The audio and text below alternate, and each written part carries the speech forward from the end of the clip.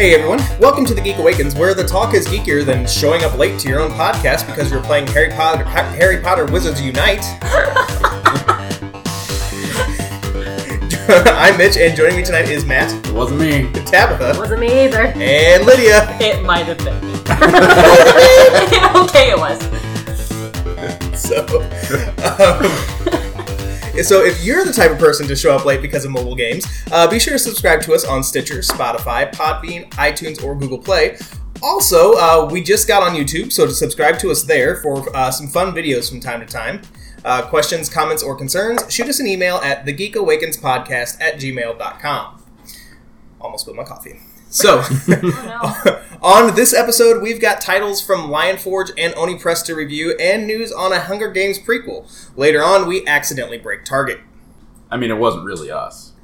Was it? I mean, it wasn't me, because I haven't been to Target in a while, but could have been. It might have been me. That sounds right. So, I'm going to have my mail forwarded there eventually.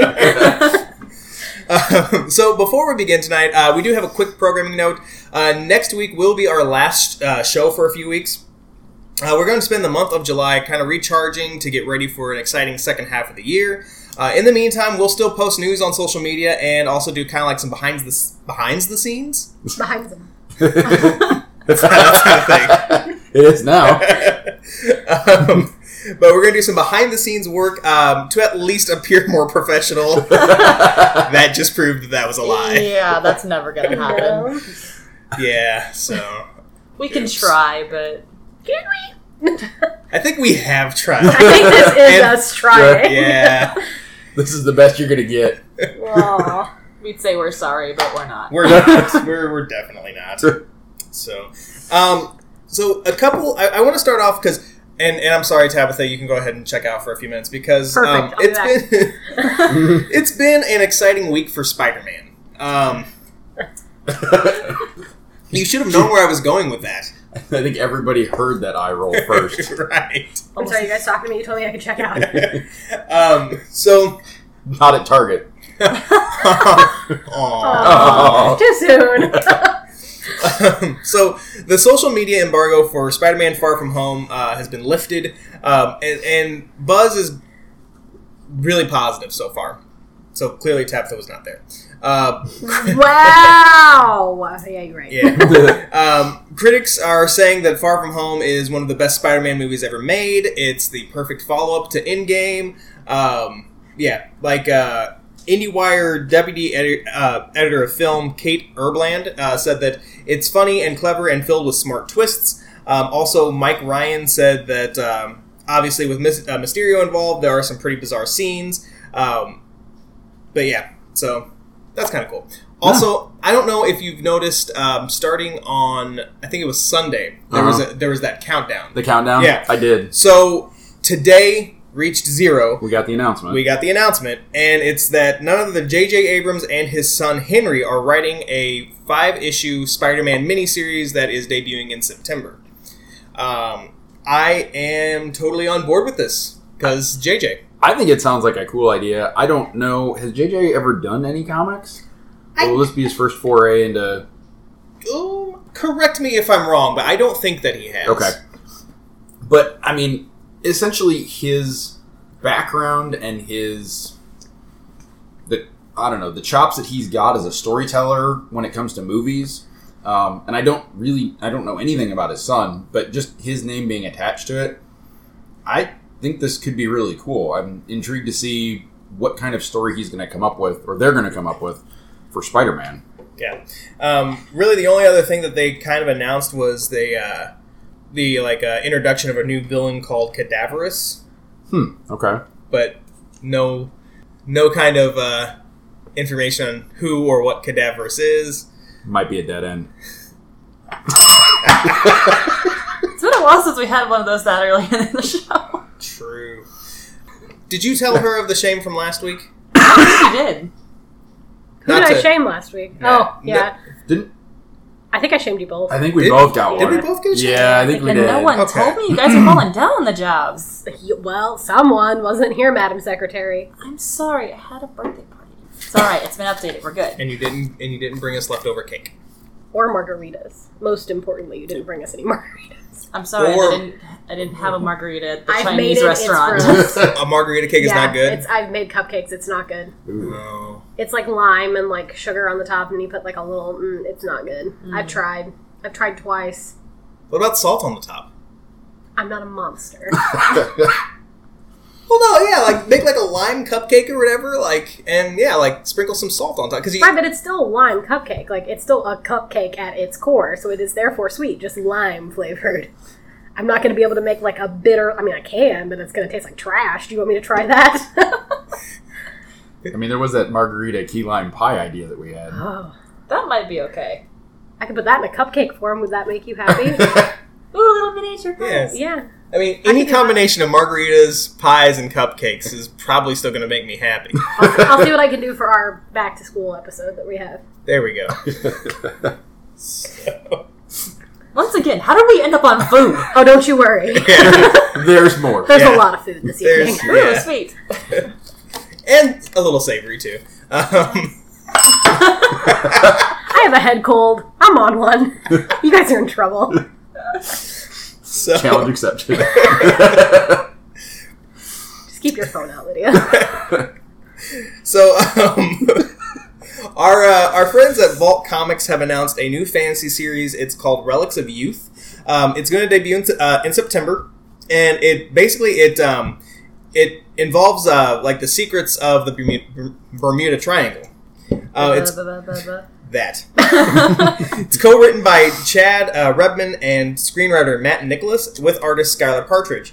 The quick description of it says that Nat Rodriguez keeps dreaming of an island. Soon the dreams become waking visions. Alone and concerned, Nat manages to locate other teenagers across the globe who share her intense obsession with the unmapped enclave. And then, the strangest part, each one of them wakes up one morning with a mysterious tattoo, a tattoo only the six of them can see. Now, each of them knows, no matter the obstacles in their way, they must discover this unknown paradise. Ooh. That sounds cool. sounds so fun. See, that kind of stuff, I love that kind of stuff. Whether it's, you can make fun of me all you want. Bigfoot, Loch Ness Monster, Bermuda Triangle, all that stuff, I love it. I would sit and watch shows and read books about that stuff all day long. Same. Like, and it's not, I realize this isn't quite the same thing, but it's in the same kind of vein, like Bermuda Triangle, Bigfoot, all that kind of stuff. Same vein as, like, conspiracy theories Yep. for me. Oh, like, yeah. I don't necessarily believe a lot of conspiracy theories, but I love hearing about them. And it's the same kind of thing here. It's like, let me hear how crazy you are. Let me judge your crazy. Right. See if it matches up to my own. It never will.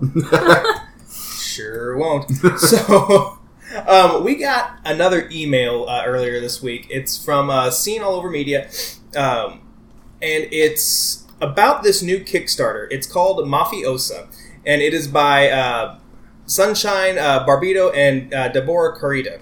And so let me see if I can pull up the Kickstarter to get a good total for you. So basically, it is about it takes place in the early 1900s, or I'm sorry, in the 20s. Nicoletta, the protagonist in this story, her family came from Sicily in the early 1900s, and when they came to America, they started a mob business, like you do. Makes sense. Lucrative. I like it.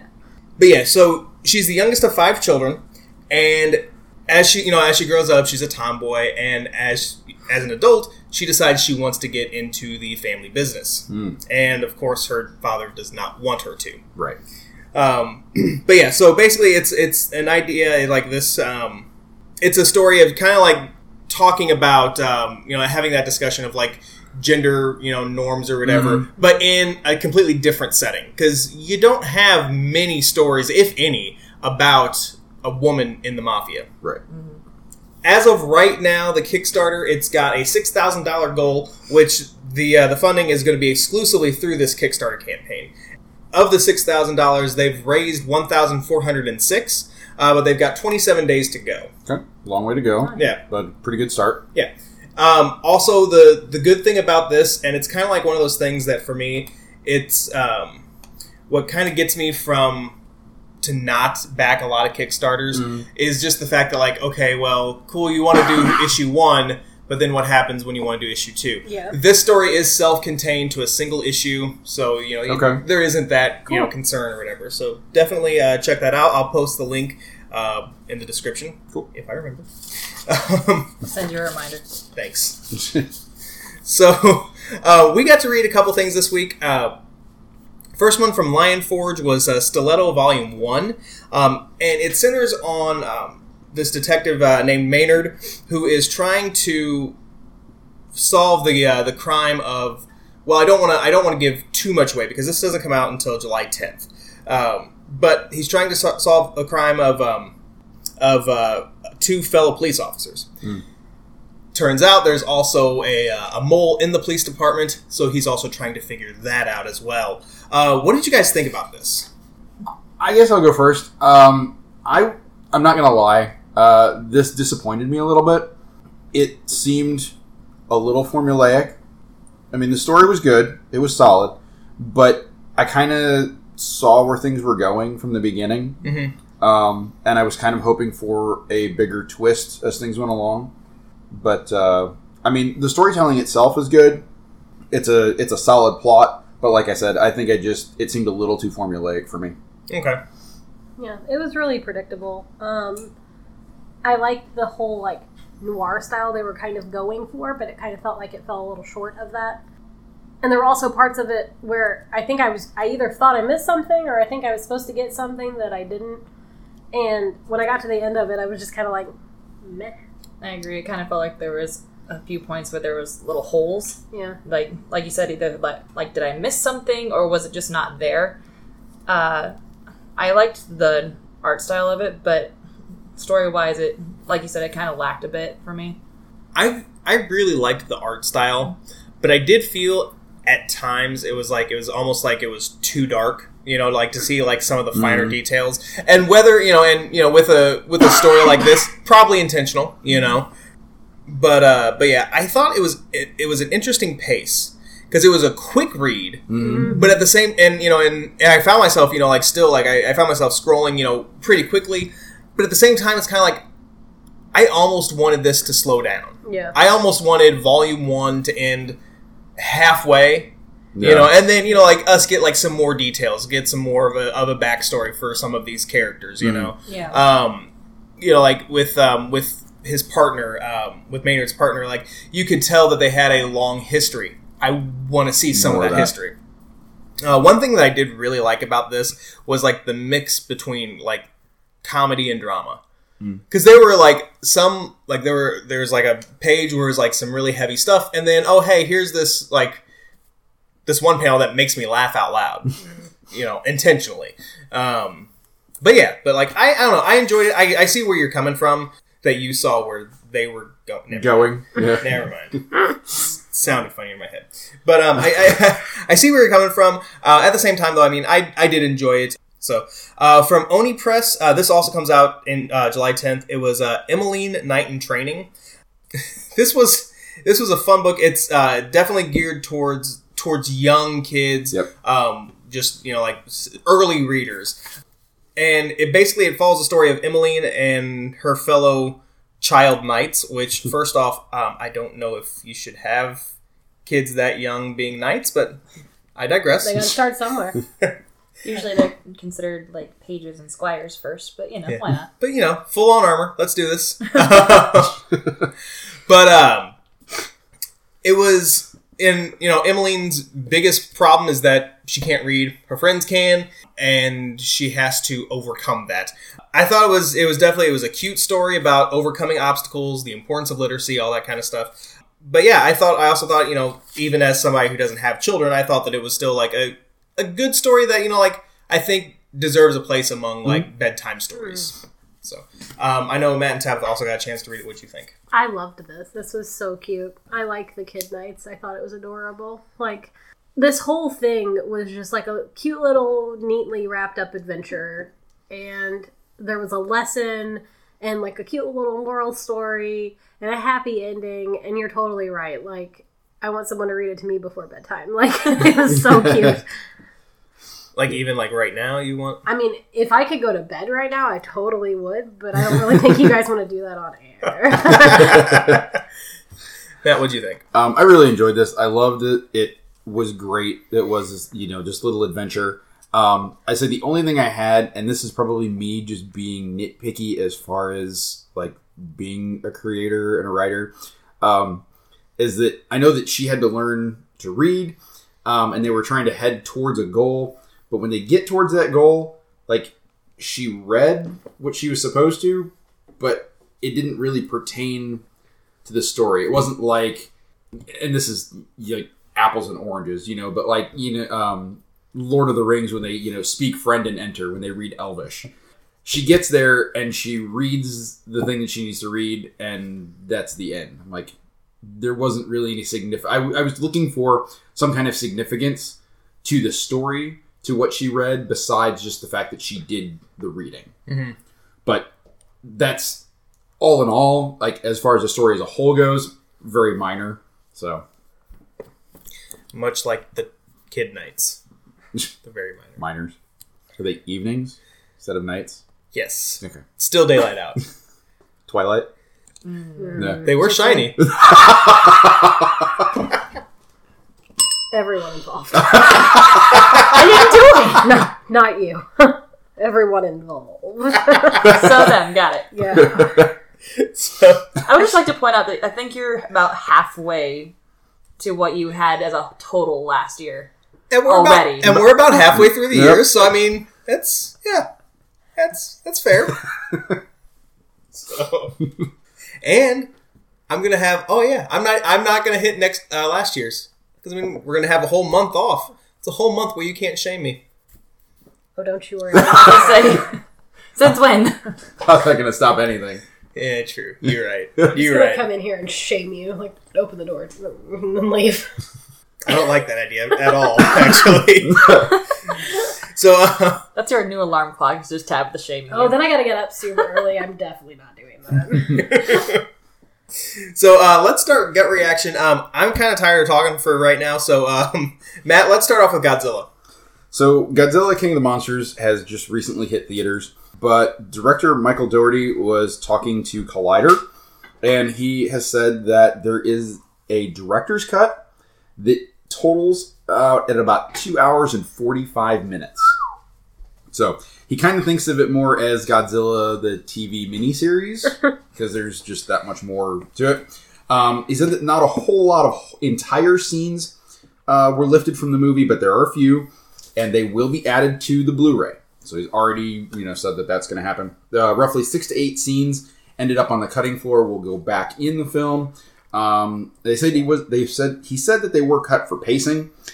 Tabitha and I have seen the movie, and the new scenes are going to give some more insight into Monarch, the Russell family, and some of the lore behind the creatures. And having seen it, I think all of those things would be awesome additions to the film. I think that's a thumbs up for the extra content that he felt, helps the story, even if it didn't help the pacing. Yeah. 6 extra scenes are not going to get me to care about this movie. Thumbs down. Lydia. Wow. I hate to say it, but I don't really care much about this movie either, but I like the idea of putting things back in that will help with the plot, so I'm going to give it a thumbs up. Tabitha. Yeah, like watching this, I didn't feel like anything was missing, but if I'm going to get more lore and more kind of like side story action other than just like monster fight scenes, which by the way were fantastic, I'll take it. Thumbs up. Tabitha, let's grab some lunch at Good Burger. Welcome to Good Burger. Home of the Good Burger. Can I take your order? Wow. So, Better have some orange soda. All right, do you continue. love it? Do you? Kel loves orange soda. So what's the story about this? So, with the impending return of Nickelodeon's All That, Nickelodeon is going to be opening for a limited time in West Hollywood, starting on July 10th, a pop-up Good Burger restaurant where you can go and get your very own Good Burger. You can register now at goodburgerpopup.com, which, do you have to register for pop-ups? Is that something I missed? I don't know. Or is it just because it's West Hollywood, like a week before Comic-Con, and they're going to be overrun? Probably. That's probably the case. I know I was in Chicago when they had the Stranger Things pop-up bar. Mm-hmm. And we weren't necessarily, like, we didn't go there explicitly for that, but we were like, hey, we're in the neighborhood, let's go. And, like, it's still kind of early in the night. Like, line down and around the corner. Oh, wow. So, I mean, and I know that a lot of pop-ups are popular because, you know, for a multitude of reasons. So, I think it's a good idea to have, you know, like, to force you to register. Yeah, I like that. I like the idea of registering. I just didn't know that was a thing. But thumbs up. All that is super nostalgic for me, and I like the little pop-up things they do. I know it's a giant marketing scheme, but what's wrong with a little marketing? Matt. I love all that, and the Good Burger bits were some of my favorites, so thumbs up to this idea. Yeah, thumbs up. I love the fact that they are giving Kel Mitchell a summer job. Flipping burgers. Sad. Thumbs up. It's fun. So, Matt, let's go old school with some gaming consoles. The retro gaming consoles are... I mean, retro gaming is kind of a thing now, but so are the mini retro gaming consoles. We've had the NES, the SNES, Sega's got one, but during E3, Konami revealed that there's another one coming. This is a small, not very well-known one, but the TurboGrafx 16 is getting a mini version. My uncle had a TurboGrafx 16 when I was a kid. That was like my favorite part of going to their house, was to be able to play this system that nobody else had heard of and nobody else had. I loved it. It is going to be HD compatible with, you know, your regular TVs, but it will maintain the old school 4:3 aspect ratio that the old system had, but it'll run through current HDMI ports, so updated graphics. There is currently no release date, and they have only announced 6 games so far for this. R-Type, Ninja Spirit, Dungeon Explorer, Alien Island, New Island Adventure, and YS Book 1 and 2. As much as I haven't hopped on any of those other mini retro gaming consoles ideas, this one I absolutely love. I can't wait to see the final list. Thumbs up for me. Yeah, I've never even heard of this before, but it sounds fun. Thumbs up. Lydia. I'll be honest, as much of a gamer as I am, I don't know what this is either, but I love the different, like, retro things that they're bringing back so you can play those older games like that. So giving access to older games like that is definitely a thumbs up for me. Definitely. Yeah, same. I have no idea what this is, but I like among the things that they're rebooting and bringing back, I like these retro games that they're bringing back. So thumbs up. Been kind of a thing over the past few years where game developers have been trying to unionize. Growing concerns over layoffs, burnout in the industry, etc. None other than Democratic presidential candidate. Well, he's not the candidate. He wants to be the candidate. He wants to be the candidate. Contender. There it is. The other C word, not wait. Okay. Today on NPR. Remember how we were going to try to be more professional? So, none other than Bernie Sanders has come out in support of these game developers. He said in a tweet that the video game industry made $43 billion in revenue last year. The workers responsible for that profit deserve to collectively bargain as part of a union. I'm glad to see unions like at IATSE, which is the International Alliance of Theatrical Stage Employees, and the broader at Game Workers movement organizing such efforts. So the IATSE went on to say that too often workers in the entertainment industry are underpaid and overworked because they are so passionate about their crafts. By joining together and negotiating as a group, we can make our workplaces better. Thumbs up. I mean, it's, you know, whether or not forming a union will make matters better for, you know, game developers. Just the simple fact that they're trying is cool for me. So, Lydia. This is awesome to me because politicians are so often against anything to do with games that I just like this idea that he's for helping the people that make them. So, thumbs up. Definitely. Yeah, thumbs up. I am neither pro or anti-union, but I like this idea for them because they are, in this day and age, definitely an overworked industry. So, thumbs up. Matt.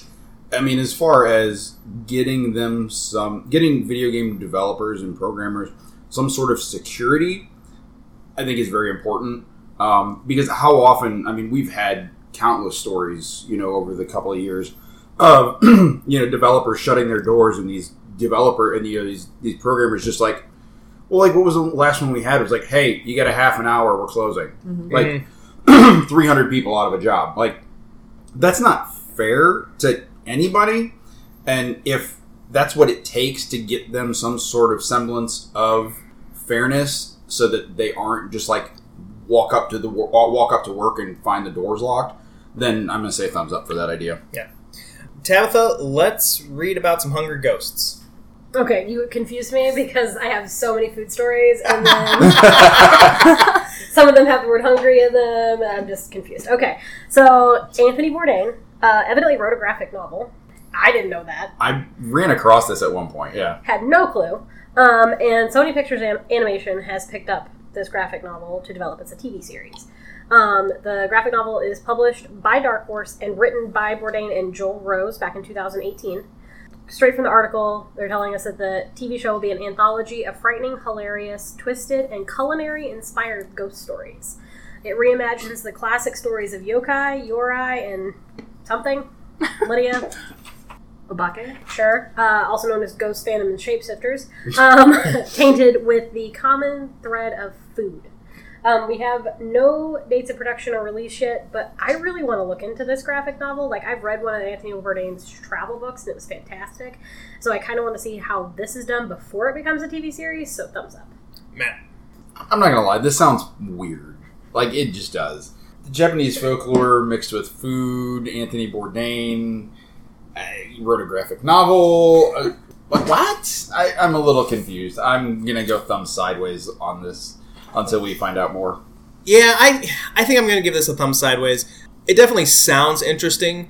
I think I would want to read the graphic novel before I ever got around to deciding about the TV series. Lydia. It does sound weird, but I like it.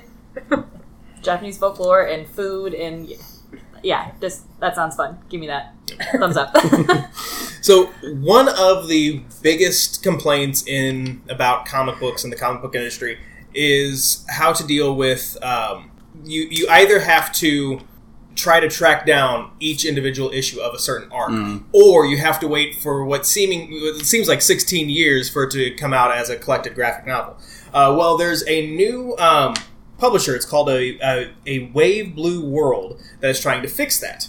So they've got two releases coming out in October. It's Mezzo and Dead Legends. So and this is called the Premier Number 1 program. What will happen is the number 1 issue will come out. And then at that point, readers can either follow a serialized version of the story digitally, with issues being released on a bi-weekly schedule, or they can wait for the completed print edition collection of the entire series released within 2 months of the initial issue. Okay. Wow. So essentially, like, this, these stories are already done, and it's just, definite thumbs up for that. Just the idea of, just not having to wait nearly as long, and also knowing, like, hey, this will be out soon, as opposed to, like, I joked, but, like, normally 6 months to a year is what you're waiting, So to not have to wait that long for a story, whether it's indie or whatever, I'm totally down for. So, Lydia. Definite thumbs up. Like I told you before, one of the reasons I don't get into comics so much is because I get such a tiny snippet and then it's over and I don't know where the next one is or when it's coming out or all that. So the idea of having it all compacted right there ready for me is definitely a good thing for me. Tabitha. I have similar struggles with single issue comics, which is why I typically don't read them until they come out, because I can't remember what I read last week. Come on. So I like this idea. This is wonderful, especially for people like Lydia and I who can't just read a single issue and then be like, 2 weeks later, be like, what was that about again? And I can't do that. Matt. Yeah, I'm definitely going to say thumbs up on this idea, because there are some serious, I guess, I hate to say issues, but with some of those things when it comes to, like, the single issue comics. I mean, I hate to poke at it, I kind of do, but, like, Doomsday Clock was supposed to be done last December. Yeah. It was supposed to be 12 issues once a month, and now they're talking issue 12 might not come out until September or August. Yeah. I'm like, this is almost a 2-year project now. I love the idea knowing that these stories are done and ready to go, and you're not going to have to wait 2 years to get the conclusion. So thumbs up. So a reporter for comicbook.com talked to Kevin Feige, talking about America's current Bay or whatever, Keanu Reeves. And the reporter asked Feige if Marvel Studios was planning to do anything with Reeves. And he said that we talk to him for almost every film we make. I don't know when, if, or ever he'll join the MCU, but we very much want to figure out the right way to do it. I'm going a thumb sideways on this one because, with Keanu, yeah, he is kind of like the flavor of the week, but, he's always kind of been in the spotlight, but, last few weeks, it's like you can't escape the guy. But I've never questioned Marvel's casting before, so I'm sure that they would cast him in the right role. But at the same time, it's like, I don't think that the MCU needs Keanu Reeves. So, Lydia. I like how you basically just said that he's like the soup of the day for the internet. But it's pretty much true, so yeah, thumb sideways, because I feel like they're just kind of jumping on a bandwagon trying to get whatever the internet likes next. So, it's Keanu. Or do you really need to call Keanu for every movie you make? Keanu is the next Spider-Man. Or, dear Keanu, do you want to be in Black Panther? Do you want to be T'Challa? No, he does not. You sure? Did you ask him? He might be. He might want to be. Kevin Feige did. Oh. So I didn't have to. Keanu's just Keanu, no matter what he does. So can we just make Keanu like a superhero, and we can just have a Keanu as Keanu superhero movie, and we can all just carry on? Let's get John Wick into the MCU. No, Matt. To be fair, Keanu basically plays the same character in every movie. It's just more or less guns. So I understand the trepidation. I guess I go back with what Mitch said. Have they miscast anybody as of yet? I don't know that they need to talk to him about every movie that they're doing, but I trust the MCU and Kevin Feige and Marvel, if they want to include Keanu, to find the right role for him. So for that idea, thumbs up. Tabitha, let's get some Big Macs. Well, if we were in San Diego, we could have them dropped to us via drone. But alas, we are not. San Diego McDonald's is testing out utilizing Uber Elevate, which is essentially a drone that brings you your food instead of a person that brings you your food. They're hoping to cut down delivery time in high-traffic areas, because in San Diego it can take up to 20 minutes to go about a mile and a half. So with this, that delivery time could then be down to 7 minutes. These drones can go 70 miles per hour, and evidently are, for now, going to cost the same as Uber Eats deliveries. This has not yet been approved by the FDA, but they're trying. And there's some speculation floating around the internet that they're trying to do this pre-Comic-Con to make delivery time easier, so you don't have to walk 6 blocks to go get a pizza in your cosplay. But that's fun. It's probably not in San Diego because you can't move.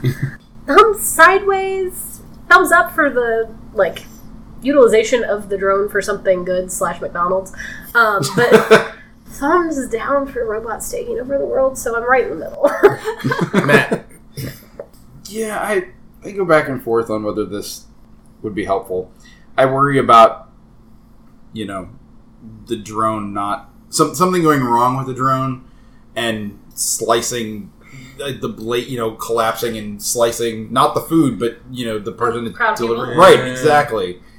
So that kind of worries me, especially in a highly crowded area like that. And, I've seen, athletes that like to screw around with drones, hurt themselves to the point to being put on, disabled lists and injured lists because they were screwing around with, drone blades. So that over a highly populated area, carrying food, that kind of sounds like a recipe for disaster. So I'm going to go thumbs down. Yeah, I was going to go thumbs sideways until you pointed that out. That coupled with the whole idea of, robots taking over the world. And plus, I feel like now we have your food. Right. Oh, no. Right? I feel mix this with Flippy and we're all screwed. I feel like our old friend Chuck would have a very serious problem with this, so for him, I'm going to say thumbs down. I guess I don't get an opinion. Oh, I'm sorry. Yeah. I'm sorry, did you want one? Nah, I'm good. Lydia, please. I had a split second thought of if it like crashed into a building and just all of a sudden there's food raining down from above. That would be kind of amusing. French fries, French Yeah. fries. So That might not be it's bad. raining But fries. yeah, I overall, hate no. that we did that in the scene. But anyway, no, thumbs down. Just bring me my food by foot, even if it takes 20 minutes. God, 20-minute-old McDonald's, so it's not even worth it. No. Depends on how hungry. You're how right. hungover you are. Yeah, you're right. So, last story for gut reaction. So, a politician in Pakistan did a live stream on Facebook. He did a press conference. And I'm going to apologize for mispronouncing his name, but Shukat Yusufazi? I messed it up earlier. I'm going to mess it up now. Why not? So he was talking, and somebody accidentally turned on the cat filter. So he, on Facebook Live, had cat filters, and some people in the background also looked like cats for a little bit. So it was deleted minutes after the press conference, but he did take it in stride. He said that it was a human error that shouldn't be taken so seriously. For him being good sport about it, yes, definitely a thumbs up. At the same time, there's no... I mean, yes, I'm sure that this was a mistake. I'm not saying that somebody was trying to overthrow him or anything by this. But That's how we overthrow the government. yes. Cat filters. Yes. I mean, you've seen some of the officials that we have. They get kind of bent out of shape about it too. Yeah, you're right. Yeah. But this could have been easily prevented. Is all I'm saying. So for that, I'm going to have to go thumbs down, but thumbs up for the response. Lydia. I love that this was taken in stride by him, and I love that everybody got to be cats for a split second. So thumbs up just all around. Tabitha. Yeah, giant thumbs up. It's always been my dream to be a cat, even if it's just for a few seconds. So this guy just really got to live one of my greatest dreams, so he's welcome. Matt. I mean, you got to do what you can to make parliamentary hearings more interesting, right? Even if it's a cat filter. Yeah. Right? No, but thumbs up to this guy for jumping on this and knocking the internet down a peg, essentially, so that, hey, this was my bad, I did this. So, because this is one of those things that get very easily, because, the internet, once it's out there, whether you delete it or not. You could have made a villain of him very quickly, and he kind of jumped on that to avoid that happening. So, thumbs up. So his political career still has 8 more lives. Thank you. So Matt, let's talk Daredevil for a minute. So, Or 11 minutes. for 11 minutes, we could do that. No, 11 minutes is a long time. So, as we all know, all of the Netflix and Marvel shows got canceled. But during the last season of Daredevil, there was an 11-minute, one-shot fight scene. So, no cuts, one take, beginning to end, one camera. They tried to submit this for an Emmy for a stunt sequence, and they were essentially denied because the Emmys have a limit of a 3-minute sequence. Which, I'm sorry. 11 minutes, one take, one shot, you gotta bend the rules for that. Or something. Find a way to be able to include that, because that's incredible. They don't even do... it's a big deal when they do TV shows. A 22-minute or 30-minute, sitcom, one take. I remember they made the one Mad About You episode that was one take, with them sitting outside the bedroom door. And that was, a huge deal because they did it in one take, one camera, whatever. And this is a fight scene.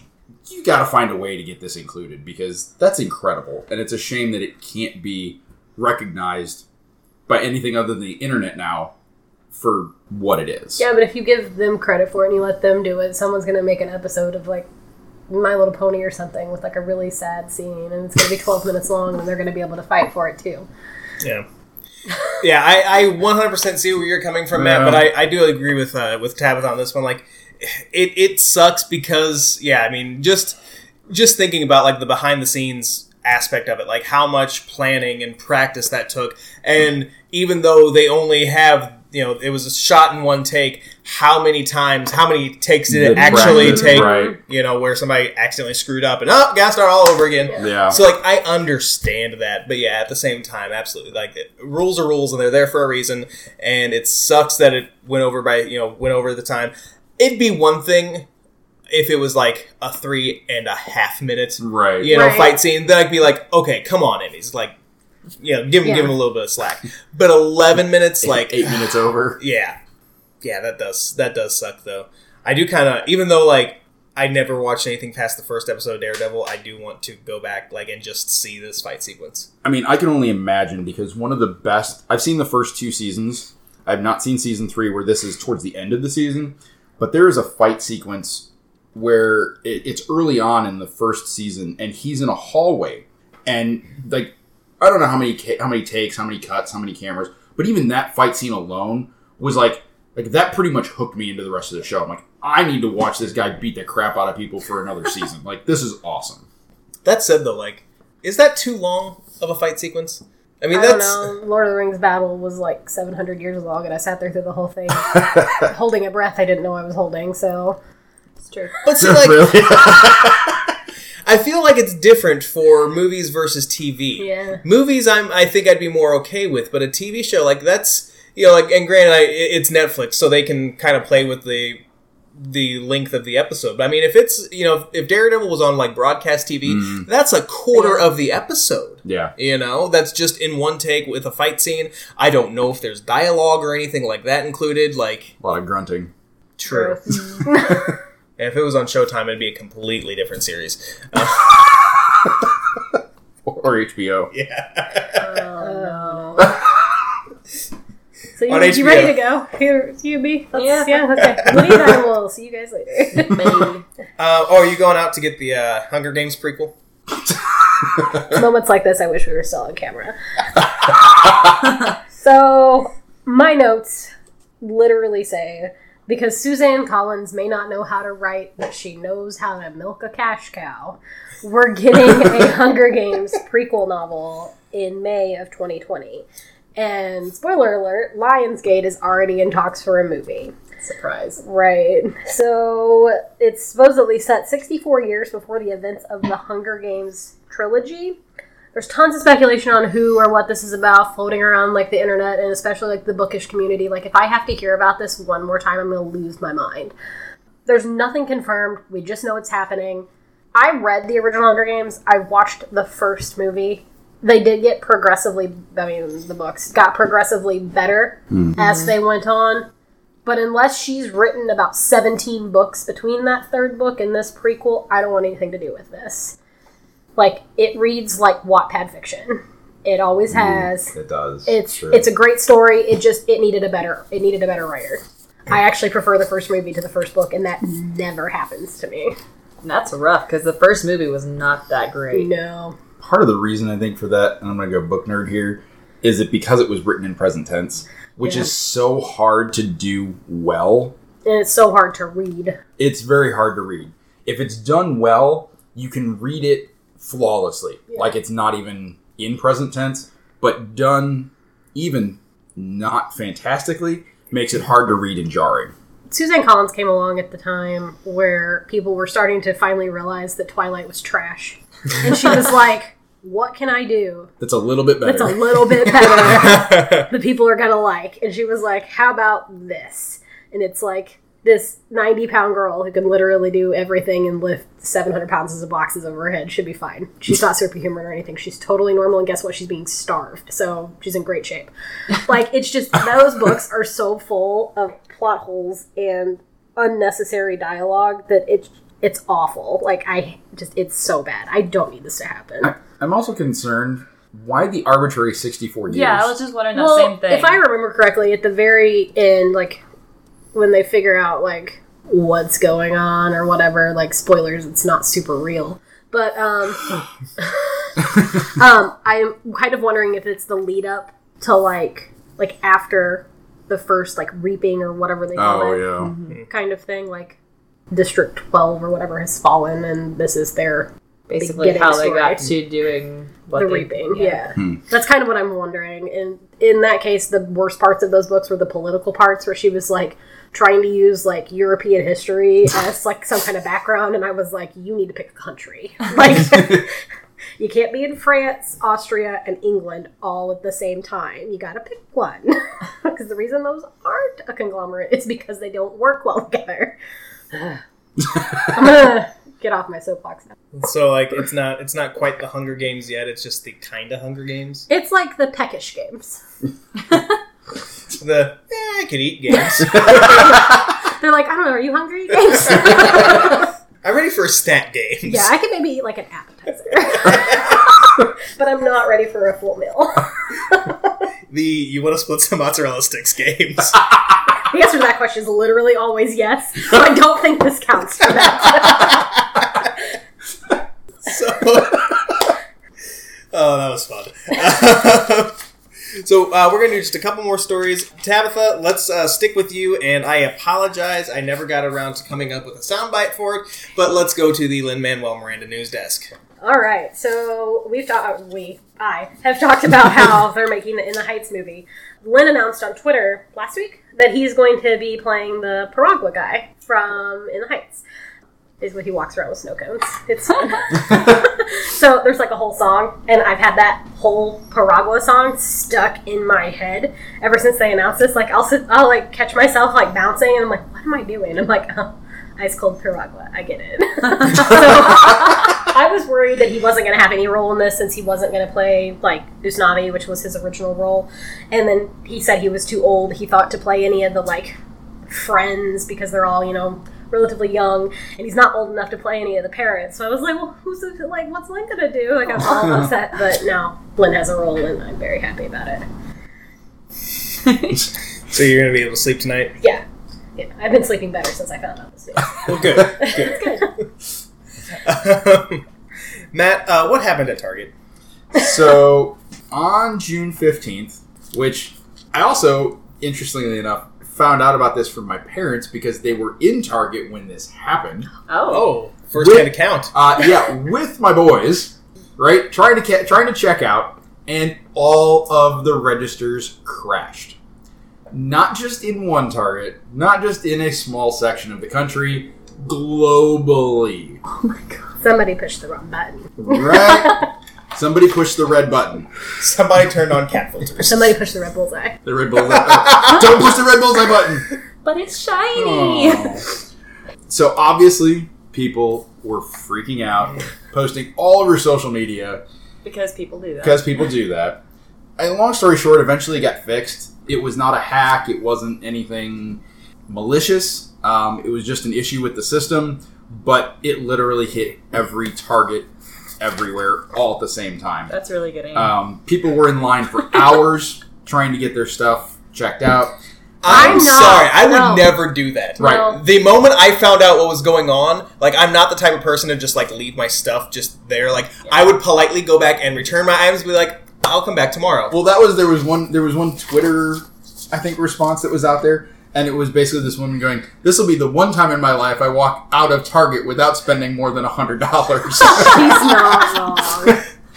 I go in there for like cat food and paper towels, and I come out and I'm like, what was I here to get? And I look at my cart and I've got 37 candles and 26 storage boxes and a rug, and I'm like, And cat no food. cat And I'm like, you know what, not worth it. Cats don't need to eat. I'm going home. I don't know. They fixed it. There were some store employees that were kind enough, through their personal mobile phones, they could key in the barcodes for customers and process transactions that way, which made things take even longer. There were some super nice employees that did that, but in general, I mean, it was the end of the world as we know it. Yeah.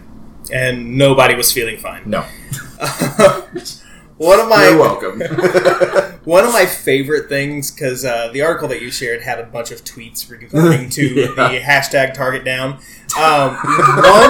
One came from Bridget, who is at B Shops. She says, "My beloved, we are entrenched in aisle 3 between the deodorant and the razors. Tensions are high and the ice cream is melting. They have provided us popcorn and green tea, but rations are fast diminishing. How I wish we had gone to Walmart. Pray for us." Oh, That's some you stuff. Yeah, it is. so poetic. Yeah. Dramatic. Me? Yeah. you- What? So, all right, so we got time for one more story. Do you guys want to talk about Mountain Dew and KFC teaming up? O.J. Simpson totally rocking Twitter? Or a new video game where you can seduce Joseph Stalin? I'm unnatural, What? and I don't want to have any nightmares. That sounds so wrong. Ew. It sounds so wrong, but I'm so intrigued. Oh, So God. we got one vote. Go ahead. If I have a nightmare, I'm calling you and waking you up. That's fine. So I'm driving to your house, banging on your door, and rushing. Like, So there's a new video game that's coming out in October, and it is called Sex with Stalin. Of course No. Of course it is. I need an adult. You're not going to find one here. No. In this game, you take on the role of a, quote, young time traveler, and you get to meet up with Stalin. Depending on your mood, you can either show him, quote, real love, or you can also hit him in the stomach, or plug the electricity into his nipples. Those are vastly different possibilities. Vastly different possibilities. I mean, it depends on, I guess, what Stalin's into. Now's your chance to find out. You're the one who likes history. Not that kind. Like, if I was a time traveler, you know what the last thing that would be on my mind would be? Sex with Stalin. That would be nowhere near my list. I feel like this was a Cards Against Humanity game gone, like, really, really wrong. The game is from Russian developer named Boobs Dev. This is a So- this is just a little taste of the game. Oh, no. Really? No. Don't worry, Lydia. Now I'm going to be to Mitch's house to scream at him and watch him. Yeah, I might have to as well. But yeah, so the head of the Central Committee of the Communists of Russia has called for the outrageous and perverted game to be banned. Please? Okay, Russia, hold please, though. You don't really get to tell people what to do when you don't like it.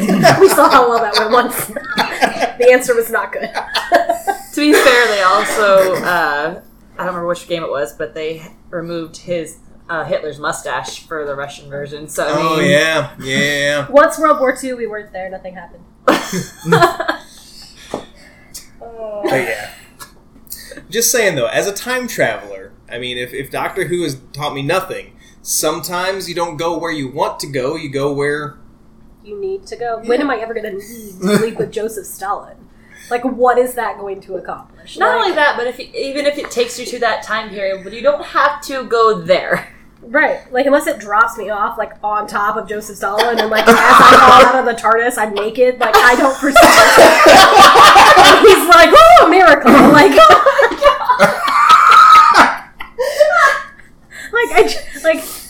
if I get out, I know that that's the path that's leading me on. I'm just gonna go home. But what if that's your only way home? Then I live in Russia. The rest of my life. I brush up on my language, and I start eating borscht, and I just carry on. I get used to the cold. I don't... What are my other options? I mean, really. Sorry, y'all. I'm not coming back. And if you ever do, you've got some very interesting stories. That no one wants to hear. Right, because Russia. They shouldn't let me bring them back anyway. Is it too late to say I'm Anastasia Romanoff? Like, too late? It's weird that you bring her up. So... Strange. Okay. Okay, so you remember the movie, right?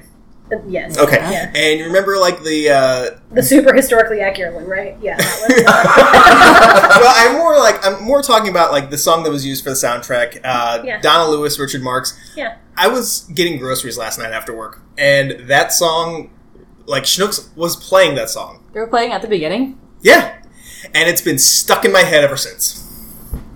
I mean, it's a catchy tune. It is a catchy tune, but still. It's a random Rescue song we was sang in the the best part of that whole movie. Very weird song to be playing at Schnooks. Maybe that song can be included to the soundtrack to Sex with Stalin. Can it not? That's, no, don't do Anastasia like that. That's rude. I mean, not a giant fan of that movie. Gives people unlikely expectations, because then everyone you meet, they're like, did you know she survived? And I'm like, did you know you're a moron? And they're like, what? I'm like, have you seen the Disney movie? Yeah, she totally lived. It sucks. That's not real. Okay, so she's dead. Very dead. She died with her family. I mean, that was a long time ago, so... people are like, I've had people argue with me, but like she like grew up, and like they tried to like hide her away in Russia, which is not hard because Russia. I've had people argue with me that Anastasia lived. I'm like, oh, don't do this to yourself, sweetie. I mean, 10 minutes to destroy you, which is 9 minutes longer than it took them to destroy Anastasia. Oh, that was me dropping my mic. Wow. I have a lot of feelings about the Romanov family. So, before we trigger anything and we have like a 3-hour episode. What are you talking about? So, that's all the time we have for this episode of The Geek Awakens. We'll be back next week, but in the meantime, we'll be posting news on Facebook, Twitter, and Instagram, so be sure to follow us there. While you're there, give us some feedback and tell us what cool stuff we're missing out on. From all of us at The Geek Awakens, thanks for listening, and we hope you'll be back next week. Everybody, say bye. Bye.